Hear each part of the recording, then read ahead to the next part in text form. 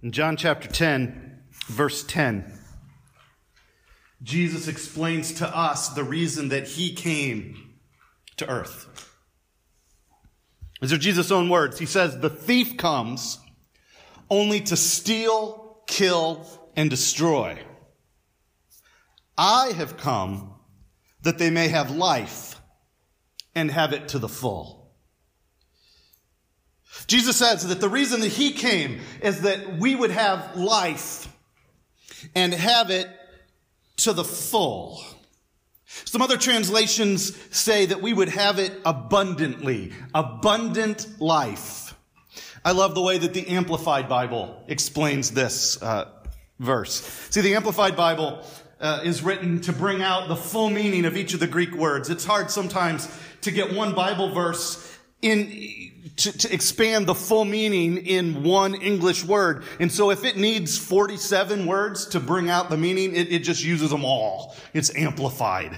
And here's what John 10:10 in the Amplified version says. "The thief comes only in order to steal, kill, and destroy.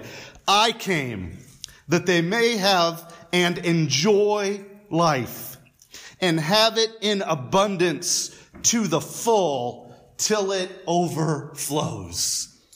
That's the life that Jesus is offering to us. A life of abundance, of fullness, overflowing with all the goodness of God. But I wonder, is that really the way that we experience life? And if you think about the way your life is going, would you describe it as a life overflowing with abundance and fullness and all the goodness of God just pouring out of your life? More often, I think it feels like something is broken.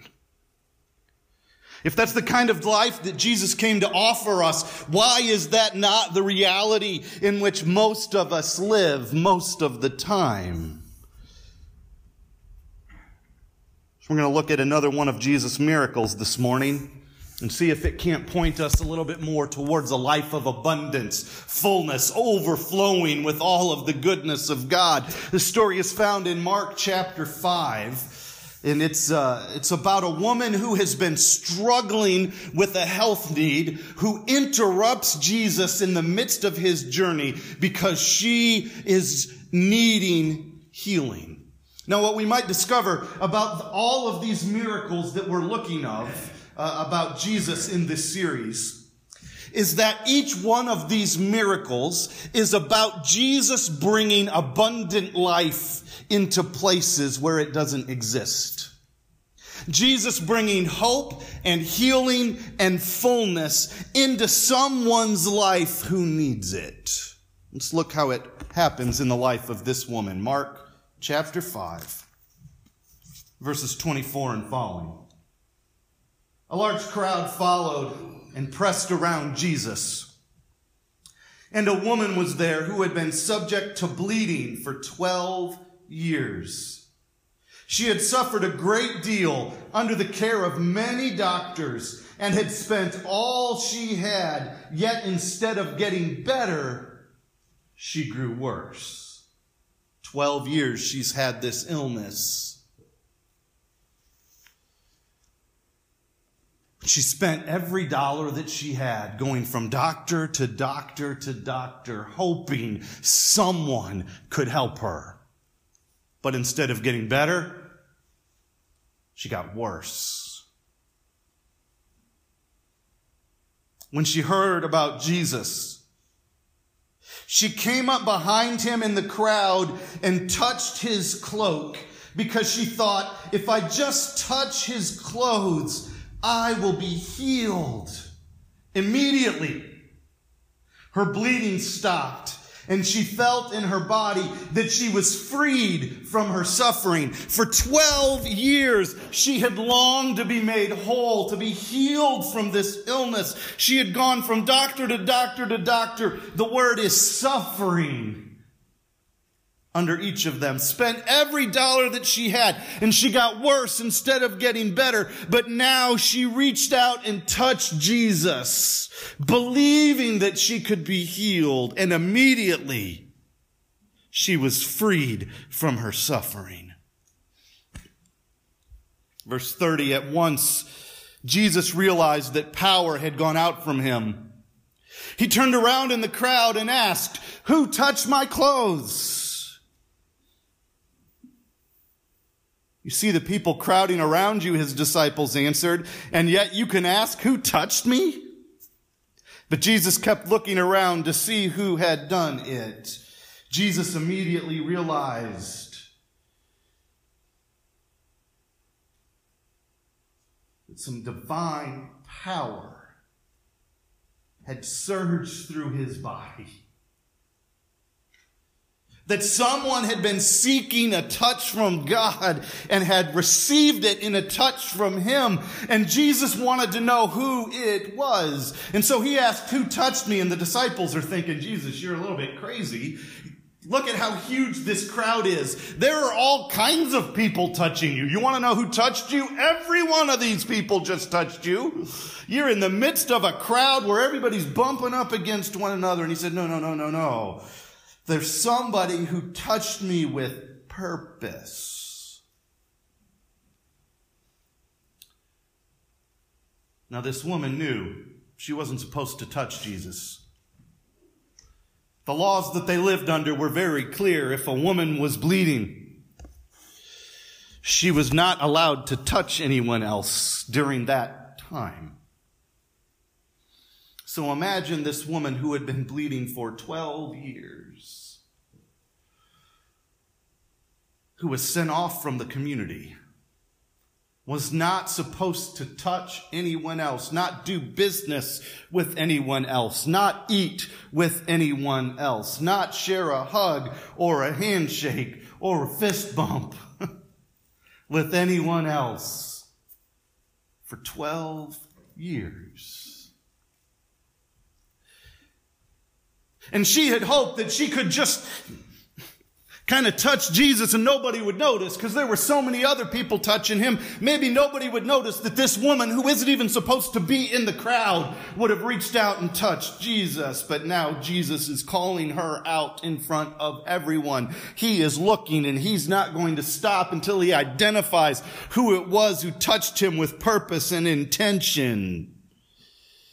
Jesus kept looking around to see who had done it.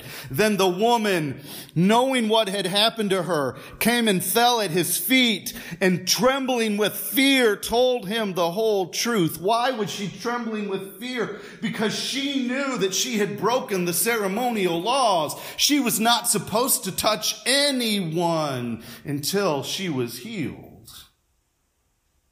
But of course, she's 12 years in and getting worse instead of better. She told Jesus the whole truth, and he said to her, she's thinking Jesus is going to say, "How dare you? Get away from me." But instead, he looks at her and says, "Daughter, your faith has healed you. Go in peace and be freed from your suffering." Two kinds of suffering that I believe Jesus healed her from. He healed her from the suffering in her body, but he healed her of the suffering of shame, that something was wrong with her, and she had been pushed out of community, of love, of care, and Jesus welcomed her. He did not yell at her for touching him. He said, "Thank you for your great faith.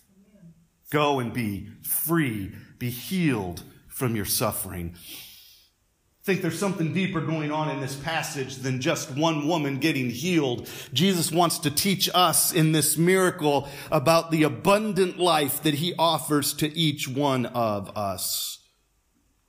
See, this woman came to Jesus and said, "If I just touch his clothes, I will be healed."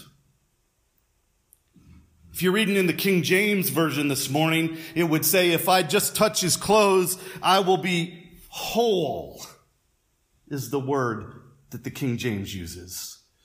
That what is broken will be put back together. It will be whole. The actual Greek word that she uses in this passage is the word sozo. And throughout Scripture, it is occasionally translated as healed or as whole, but more often you know this as the word saved. She says, if I will just touch the edge of his garment, I will be saved. And then Jesus, after hearing her story, looks at her and says, your faith has healed. There it is again. So your faith has healed you. Your faith has saved you. Go in peace and be freed from your suffering.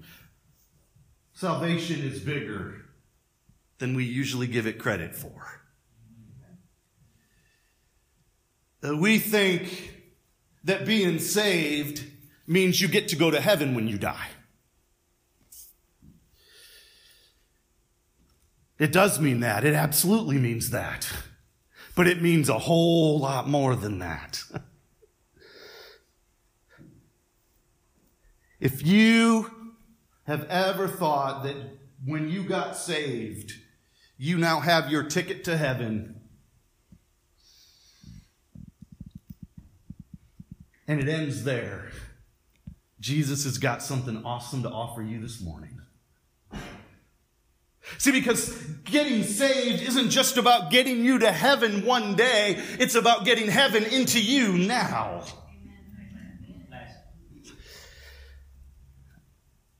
It's not just about suffering when through the struggles of this life, so that one day you can go to heaven and then everything will be awesome.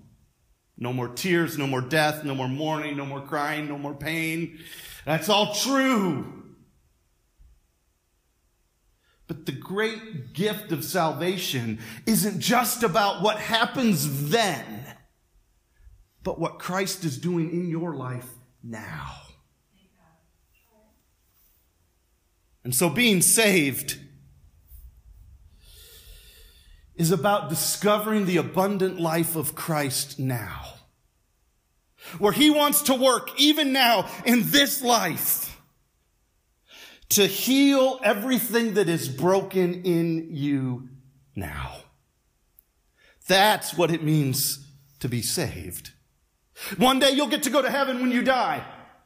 You're spared from the wages of sin, which is death, and an eternity in hell, separated from God when you're saved. That's absolutely true. You will be spared from that, and you'll get to spend eternity with God in heaven. Absolutely true. But it also means that Christ is at work in your life now. And the good news of heaven comes to meet you in this life filled with brokenness and hurt. And Jesus is at work in your life now, healing everything that is broken. If I touch his clothes, I'll be saved. What did salvation look like for her in that moment? It was this issue of bleeding being fixed in that moment. That's what salvation looked like for her that day. And Jesus looks at her and says, your faith has healed and saved you. Go in peace.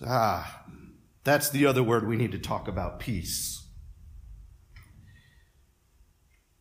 In Greek, the word is eirene. In Hebrew, it's shalom. Maybe you've heard that before. And that word peace also means a lot more than I think we realize. So often we think of peace as the absence of conflict. If you're at peace, that means you're not fighting with anybody. Our nation is at peace if we're not at war at the moment. That's peace. But the reality is that's only half of what peace is. Peace isn't just the absence of conflict. It's the presence of wholeness. Let me see if I can make sense out of this. I love coffee. Anybody else? Coffee fanatics? Like, I strongly believe that with a good cup of coffee and the Holy Spirit, I can accomplish about anything. Coffee and the Holy Spirit is the power to get through the day. That's wonderful. So let's say I invited you to my office to sit down, and we're going to talk about God and the Holy Spirit, and we're going to share a cup of coffee together. Coffee and the Holy Spirit conversation, see how the Lord shows up. Now, because my days are often full and busy, and coffee is an essential part of getting through the busyness, just like prayer, it's not uncommon for there to be several coffee cups on my desk that I have used in the last week. And occasionally, I don't clean the cups as often as I should. In fact, there might be a coffee cup on my desk right now that I left a little bit of coffee in a week ago, and I'm like, I need to take care of this, but I haven't. So I invite you into my office, and you come and you sit down, and we're going to talk about what God's doing in your life, maybe pray together, and I'm going to offer you a cup of coffee. And so I fix myself a good, beautiful, warm cup of coffee. And then I hand you a cup filled with the leftovers that have been sitting on my desk for a week and a half. I heard one, ew. Exactly right. And so I hand you this, and you start thinking, what is this? Pastor trying to kill me. That's not what I want today. And you might say, Pastor, there's a problem here. And so if I look at that, I look at what I've just served you and the look on your face, and I realize, oh, something's wrong. And so I take that cup of nasty old leftover coffee with a film, maybe some mold starting to grow in there. And so I just take that. I say, you know what? Let me take this is wrong. I should not have done this. I'm so sorry. And so I open the door and I take that leftover stuff and I dump it out. And then I hand the cup back to you and I say, here you go. Okay, maybe I'll wipe it. I'll clean it. I can. Some germ killer in there. And then I hand you the cup. You're thinking, okay, but there's still no good coffee in here. So thank you for not giving me sludge and nastiness. I appreciate that. But where's my nectar of life? Could you add something to my cup? Oh, this is what the peace of God is. The peace of God is both cleaning the nastiness out of that coffee cup, but then God doesn't hand us an empty cup back. He then fills it with all of the goodness of God till it overflows, the abundant life of Christ, and that is peace. Peace is about both what is not there and what is there. It's about God taking away those things that are destroying us, those things that are hurting us, those parts of us that need to mature and grow and be healed. That's God removing that from us, but that's only half of it. The other part is then when He pours in place all of His goodness and His love and His grace and His mercy and fills us till we're overflowing. That is the peace of God. Emptying us of pain and filling us with hope. So Jesus looks at this woman and says, your faith has saved you. Go and be whole. We think peace is about what's not there, and we forget that it's also about what God adds. And so I like the word whole. Go and be whole. Go and be the way that God created you to be in the first place. In Hebrew, that word shalom, peace, is about wholeness. It's about health. It's about balance. It's about unity. Shalom, peace, is when we are in harmony with God. Our relationship with God is what it's supposed to be. That when we're in harmony with others, our neighbors, we're not in conflict, but we're in harmony with each of them. We're in harmony with the world in which we live, and we're in harmony with ourselves. Maybe that's the hardest one of all sometimes. So here's the question. Is your life filled with wholeness? Does that describe the life that you are living? Or does it seem like something is broken? Here's the bad news. Everyone is broken. None of us get out of childhood into adulthood without being broken somewhere along the way. We all carry wounds with us that happened to us while we were growing up, while we were being formed, while we were learning how the world works and how families work and how church works and who we're supposed to be. And somewhere along the line, we were broken, we were hurt. Some wound came into our life. And when I talk about that, some of you know exactly the moment. You don't know just about a wound. You could tell me about the wound. The time that thing happened. And you were never the same after that. Oh, the bad news is that we've all been broken. Here's the worst news.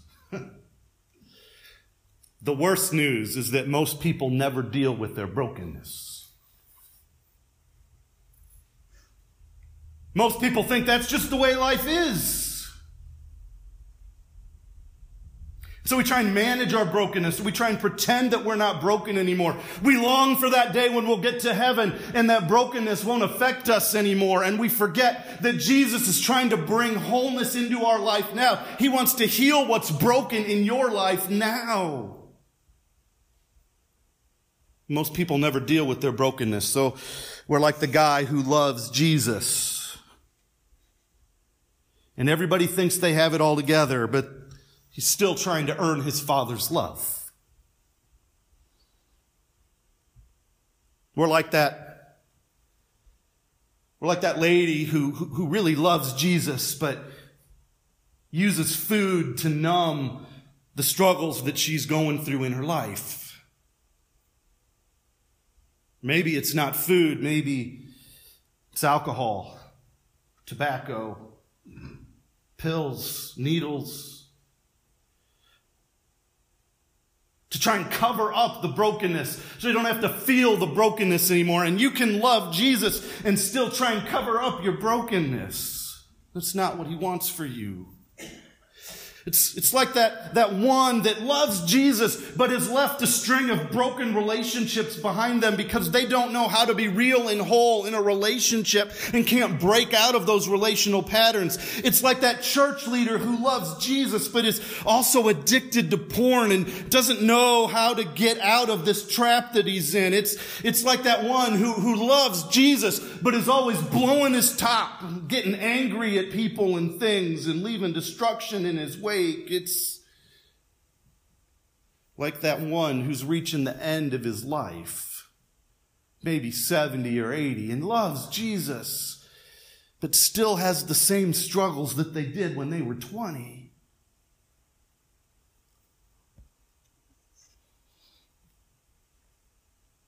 God wants more for you than that. He wants you to be saved and to be whole. He wants you to be healed and put back together. So if the bad news is we've all been broken and the worst news is that most people never deal with their brokenness, here's the good news. You can be healed of your brokenness. I'm tired of seeing people at the end of their life who are still living out of their brokenness. And I want to encourage you today to do whatever it takes to passionately pursue wholeness. In fact, here's our bottom line. Jesus heals us when we passionately pursue wholeness. We see that in this miracle. Oh, this woman's going to teach us 3 things about what it takes to become whole. First of all, we have to ask, what does it take to become whole? It's a passionate pursuit of wholeness. It's acknowledging that there is something in you that isn't the way that it should be, or isn't honoring to God, or isn't the way that you want to live for the rest of your life. And instead of saying, well, it's just the way it is, one day I'll get to heaven and things will be different, instead you pursue wholeness with purpose and passion until you are healed and made whole, and the abundant life of Christ flows out of you. Look at this woman in this miracle. She went and saw many doctors. She spent all her money pursuing wholeness. Then she pushed through the crowd. I got to get through the crowd. I got to get to Jesus. She kept going, and she broke social barriers that told her that pursuing wholeness wasn't for her until finally she became whole. See, we have to participate with God in our wholeness. God has the ability to just, boom, you're whole.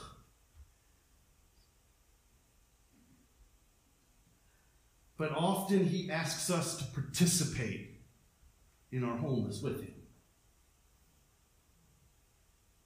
Come and walk with me, search for me, know me, and in the process I will make you whole, he says. We need to be like this woman who did not give up. After 12 years, she kept seeking wholeness, believing that God had something better for her, and she did not give up until she received it. Be like that. Second thing we see is she touched Jesus in the midst of the crowd. She pursued wholeness with all that she had and kept going until she got it. And second, we see that she touched Jesus in the midst of the crowd. We need to learn to touch Jesus in the midst of our crowded lives. Not just when we can get away on retreat on top of the mountain. Not just on Sunday morning in worship service, but how can we find Jesus? How can we reach out and touch him in the midst of our busyness, our crowded lives? I'll tell you about the prayer, the spiritual practice of examination. It's a prayer that we pray, examining how God has been at work in the midst of the crowded busyness of our life. The end of the day or the end of the week, the end of the month, or on your birthday or New Year, looking back over the last year. Pray and ask God a couple of questions. And think, for what moment am I most grateful? And look back over your day and say, what am I most grateful for about today? Or you could put it this way, when was I most connected to God today? And think about your day, or a week, a month, a period of time. On your birthday, think about the last year. What am I most thankful for? When did I most see God at work? Give thanks for that. And then pray this. God, show me, what am I least thankful for this year? When did I feel the most disconnected from you? What you might find if you would pray that prayer of examine, just ask those two basic questions on a regular basis, that you could find your life aiming more for those things that bring gratitude in connection to God, and turning away from those things that lead you away from God and don't bring gratitude. And God can use that over time to help you find him in the midst of your crowded life and lead you towards you. He will shape you into who he's called you to be if you will just look for where he's showing up in the midst of your crowded life. And the third thing we learn from this woman is we can't do it alone. This woman had no capacity to heal herself, and you don't either. If you could heal what was broken in you, you would have done so by now.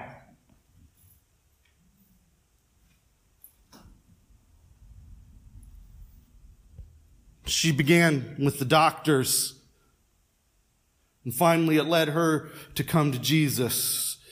And you can't do it alone. Who has access to your inner world? Who do you invite into your struggles with you? The possibility of self-deception is great. It is easy for you to lie to you about you. And sometimes those people around you know exactly what's going on. And then, well, I'm not really that big of a jerk. Being angry all the time, that's really not hurting anybody else. And those people around you could say, oh, if you could just see you the way that we see you, like, it's easy for you to lie about you. And so you need some mature friends or a mentor, spiritual director, maybe a counselor who can enter into your inner life with you and help you to make sense of who you are and how you can aim towards healing.